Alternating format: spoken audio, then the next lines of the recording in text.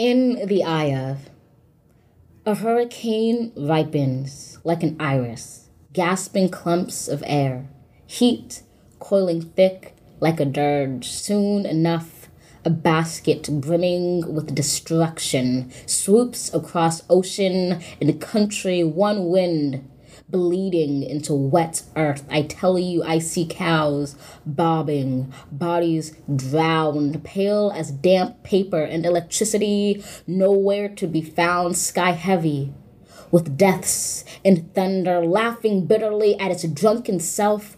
When will they learn these disasters aren't natural?